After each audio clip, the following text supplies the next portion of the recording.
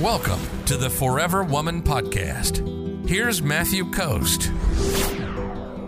So number 2 is just because you feel that he's the one doesn't make him the one. And I know there's a lot of confusion here because, we get a lot of women that come in and obviously I'm not a woman. So I don't know some of these kind of womanly things that women have going on. But women have kind of this like supernatural intuition thing going on.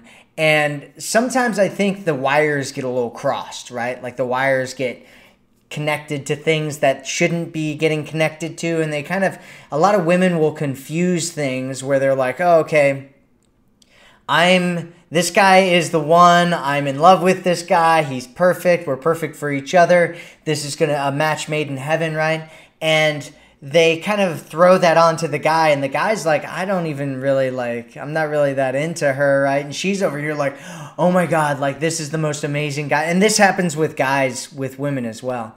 But it's one of those things where it's like not, just because you feel that way doesn't mean that it's necessarily that way. I actually had a bunch of experiences like this in my past, actually, not where I was thinking she was the one. There was the first time I ever felt that way about a woman was actually when I was in high school, and I wanted to marry my high school sweetheart, and she cheated on me with a bunch of people. It's a really sad story.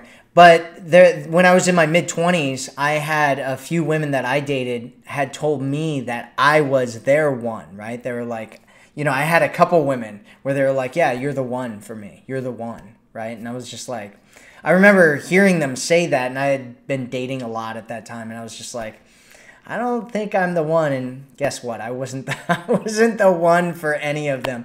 My suggestion is that even if you feel really, really heavily for a guy and you think he's perfect and you think he's the one and you guys think that you're going to have babies and all that kind of stuff, stick to the game plan, right? I put together a game plan for you specifically in the Forever Woman program. If you want to go check that out, there's a link in the description.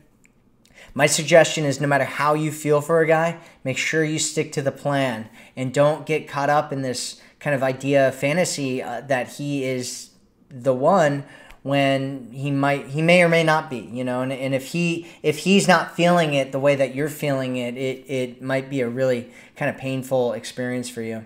And like I said, guys run into this as well. If you're ready to attract a man who loves you, sees you, and cherishes you, visit theforeverwomanformula.com right now.